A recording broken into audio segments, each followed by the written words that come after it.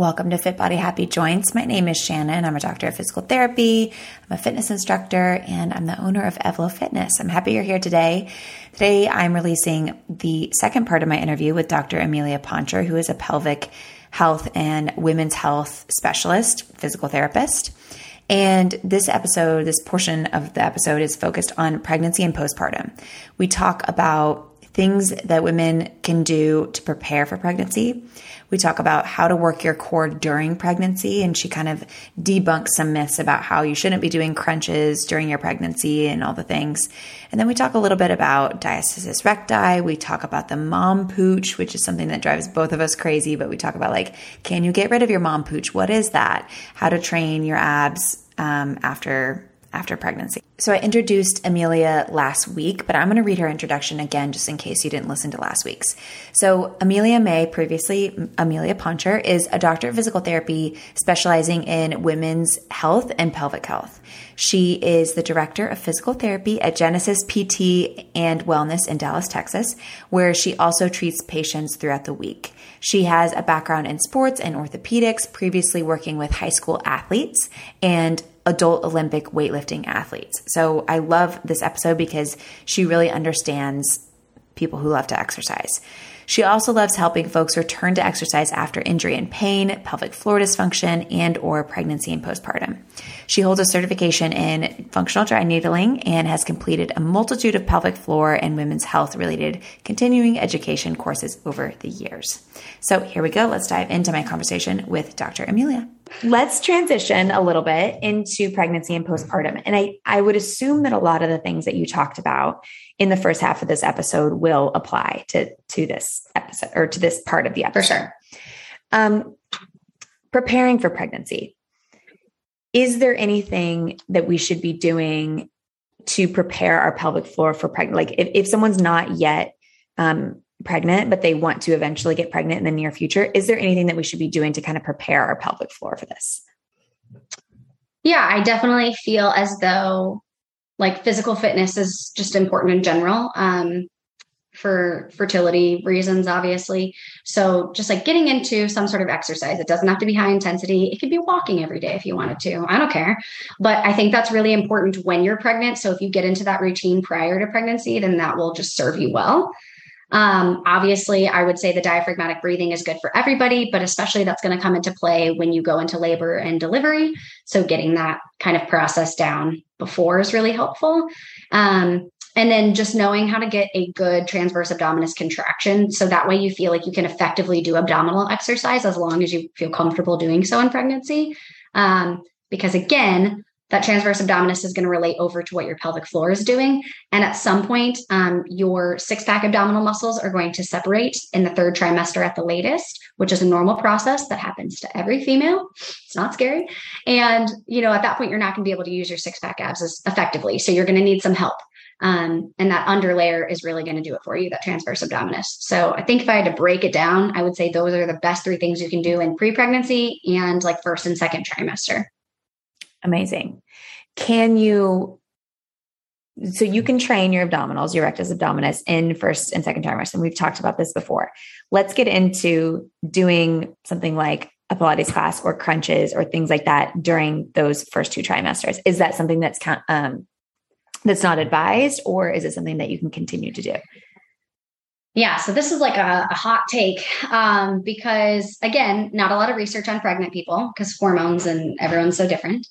Also, I think most people would say they don't feel great in the first trimester. You're just trying to make sure that the pregnancy sticks. And also a lot of people are getting sick.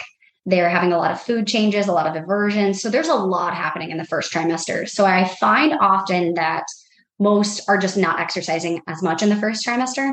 So I think doing more light things like walking and yoga are just going to feel better to you anyways. Nothing to do with that you can't do anything else. I just think those are probably more productive for your overall well-being at that point. But if you go to ACOG's website, which is the Gynecology Obstetrics, American Official Association, They literally say on there, because I always tell people this, it says abdominal. Well, there's a study that's listed on their website that says this, but it's like, I'm pretty sure it's capitalized somewhere on their clinical studies page. It says abdominal and core muscular conditioning is seldom recommended for pregnant populations. A literature review, though, clearly indicates support from the medical field for the application of core muscular training during pregnancy to help alleviate many issues associated with pregnancy. Specific core exercises are described to aid in the implementation of safe and effective training during pregnancy. So that in itself is a confusing statement because it says clearly is it seldom recommended for pregnant people, but then it says the medical field, so medical professionals are telling you that you should do it, but ACOG is saying it's been indicated that you shouldn't. So it's like, how is the layperson supposed to know what to do when you just said a conflicting statement in one paragraph? In one breath. You're like, in one breath. We're very confused. Yes. So then if you go to the research article that has that at the top of it, they, again, still pretty vague on the stuff that they do recommend. They said side bridges. What I think they're trying to say there is like a side plank. That's what I understood that as. Yeah. Yeah. I've never heard the term side bridge. I think that's side plank. I know. I was like, okay.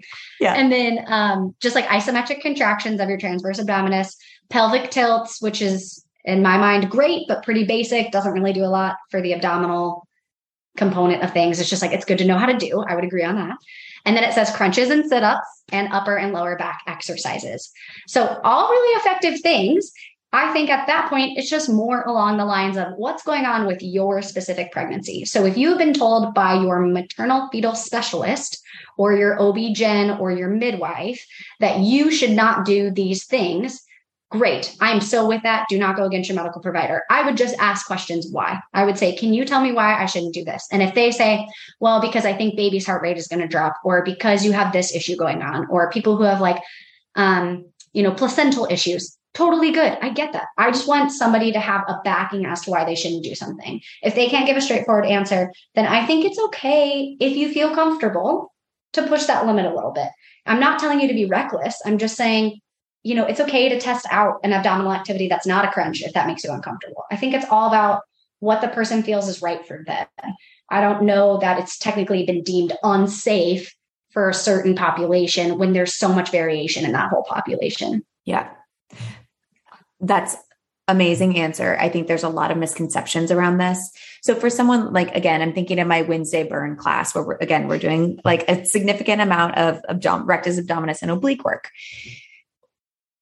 First and second trimester, is it safe to pretty much do that class without a ton of modifications?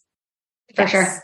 Okay. Yeah. Again, if they're doing things like the breathing and getting a good TA contraction as they're doing these things, they've got that foundation right there. And like, that's what I go over with all of my patients, pregnant, not pregnant. I don't care. If you don't know how to breathe well, of course your core is not going to work, as effectively as it could. And then you're also bringing down your risk for diastasis recti when you're doing those things, which is a whole other conversation. But I can't, unless they have been directed by their doctor to not exercise or specifically to not do something, I don't see any reason why they couldn't do those things unless they find for them that they're creating pelvic floor symptoms or pain, or they're feeling short of breath, like those signs, like something is not right. Okay. So those are the signs that maybe you should be modifying and not doing that exercise. If you're getting short of breath, having some sort of pelvic pain, things like that.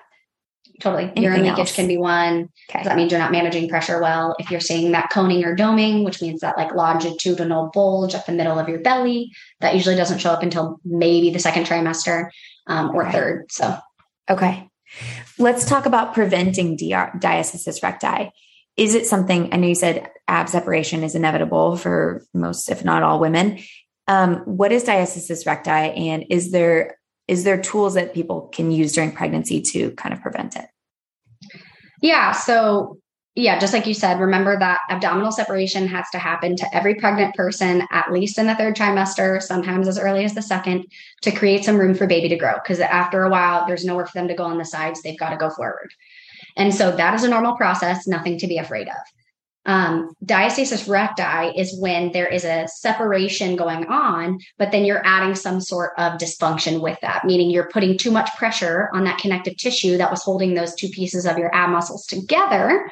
And now that creation of the pressure is causing issues, whether that's like your core cannot stabilize as well, or it's causing pain, or it's eventually going to cause an umbilical hernia, which is really my biggest concern with diastasis recti, because a hernia is not only like not fun if it's causing you like some displeasing aesthetics, like you don't want to look at it because it's like a bulge around your belly button, but also it can be like a little bit tender and sore to the touch. And that requires surgery. And you can't have that surgery done by most surgeons. They will tell you until you are done having children. So if this is your first pregnancy and you get it, that stinks, because if you want to have more kids, you're going to have to deal with this for a while. So then you definitely need to go to pelvic PT. And also you can't have that surgery while you're breastfeeding. So if you had plans to breastfeed for a year or two, that surgery is a while away now. So just, things you have to consider. But you asked me another question in there that now I can't remember. What is it? And is there a way to kind of prevent it during pregnancy? Yeah. So you could do everything right in the world and still end up with diastasis recti, because surprisingly, a lot of it is based on genetics. So if you know that immediate female family members had it, then you might as well just kind of have the mindset of like, okay, I'm going to try to do as much as I can. But if I end up getting it, it was not my fault. It's just genetics for me. And again, not a massive deal in itself. It does not necessarily mean that you're going to get an umbilical hernia. It just means we need to not exacerbate it. And so by that, I mean, we're not trying to create that coning or doming in your belly. And so we need to get really good at breathing. We need to get really good at that transverse abdominis contraction and really good at modifying our day-to-day activities that are causing that coning and doming, because it can come about with things like picking up something heavy, bending over, getting up out of bed, like by sitting straight up, things like that. And that's not just postpartum, that's during pregnancy itself, is working on that diaphragmatic breathing. If you're noticing the coning, to avoid DR and also avoid hernia. Yes. So that could happen in pregnancy. That could happen postpartum. And it also can happen to men. Really? Okay. Mm-hmm. Typically in overweight men, but yes, it can happen to men too. So it's not just females. Yes. Okay. So let's shift gears and talk about training postpartum. Obviously, there's an amount of neuromuscular reeducation that needs to happen. I assume that for a long time afterwards. So we're going to be looking for that coning piece again. And like, where do you recommend starting with postpartum training, especially for the core muscles? Yeah, I feel as though it kind of depends a little bit on how your delivery went. So, was it vaginal or was it cesarean? And then if it was vaginal, how did that birth go? Did you have to, have a forceps or vacuum assist? Were you laboring and pushing for a really long time? Were you induced? Did we have any tearing? How did your stitches heal? All of that stuff really matters to how the person is physically feeling. And then cesarean, like, wow, that's a major abdominal surgery. People really try to downplay that. But in both of those situations, there's a lot of healing that has to go on. And I think there's a lot of pressure put on this 6-week timeline, when in reality, I feel like most people are healing up into 12 weeks, that whole 4th trimester conversation. And then just like with any surgery or injury, like at a cellular level, stuff is still happening until you're a year out. And then you want to add breastfeeding or pumping into that equation. And now we still got our progesterone and our prolactin still pretty high and estrogen's pretty low. And as females, estrogen is like our feel-good hormone. And so there's just a lot of factors going on there. So in terms of training, it really depends on where you were at prior to pregnancy, during pregnancy, and then how did your delivery go? Because if you were somebody who worked out a ton pre-pregnancy and then you really didn't do much during pregnancy because complications happened or you didn't know what to do and you were fearful of harming things, it's going to take a while to work our way back into that. But I think as a general guideline, I usually tell folks, like, if it feels good for you, start walking within a week or two postpartum.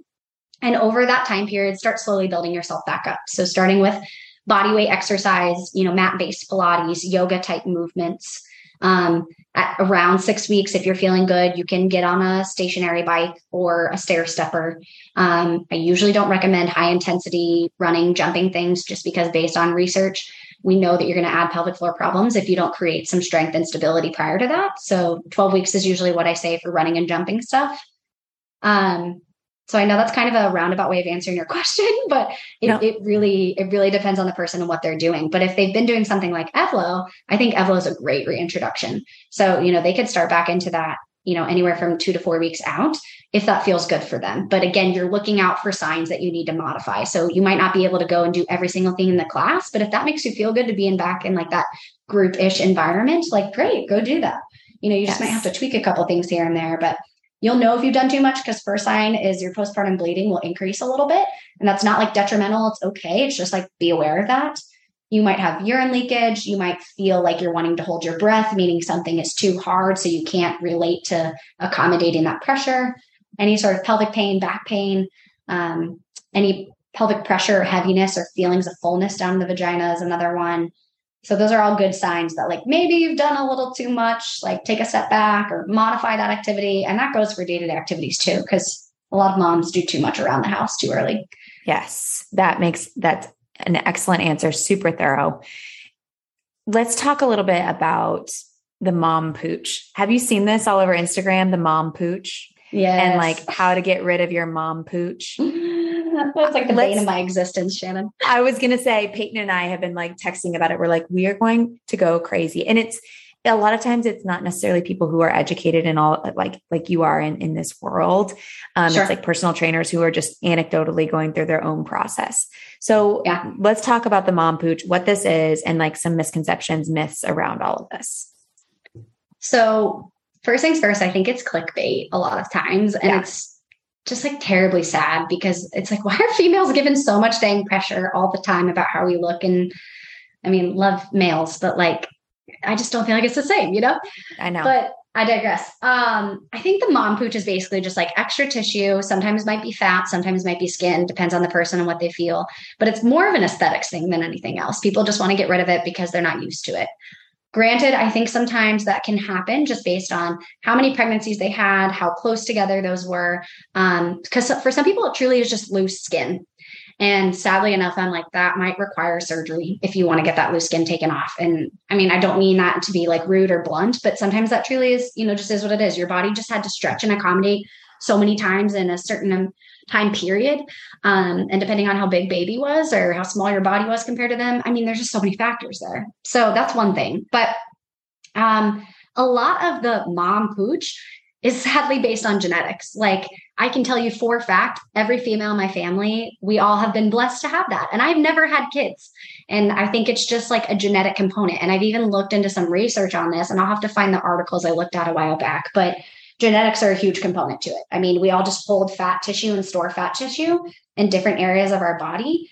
And females typically hold theirs more in the stomach region and more at the hips because of the ability for us to conceive and carry.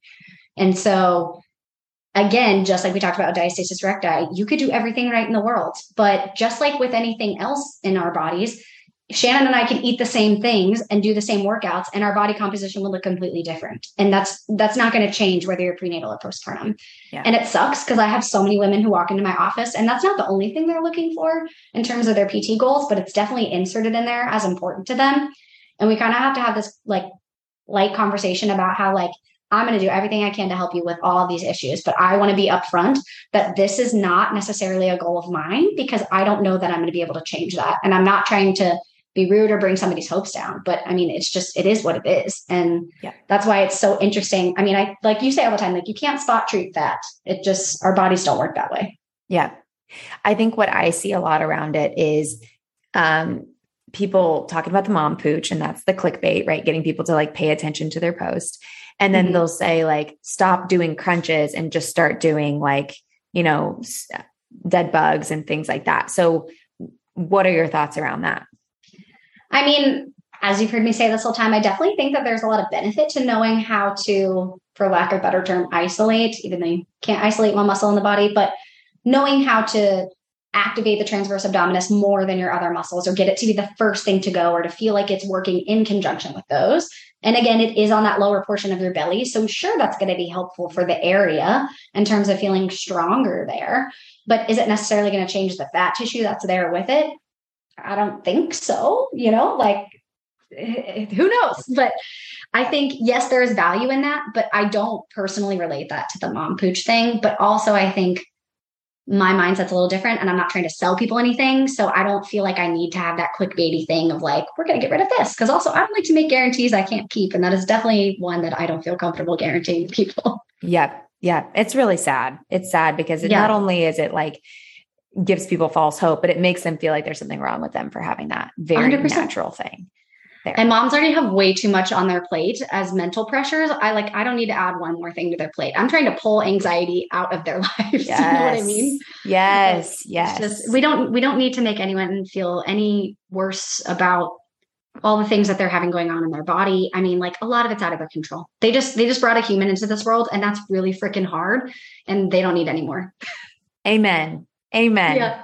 Well, we should end there because I mean, that it. was, I feel like we could keep talking forever. And I know that my audience is just going to get so much value out of this. So can you tell people where they can find you, how they can work with you, all of the things?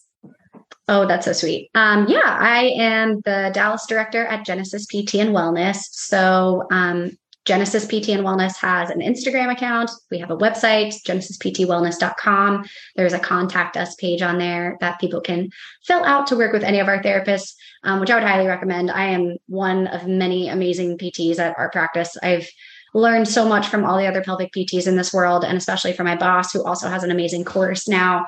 So, I mean, I'm one of many. I'm not anything special compared to them.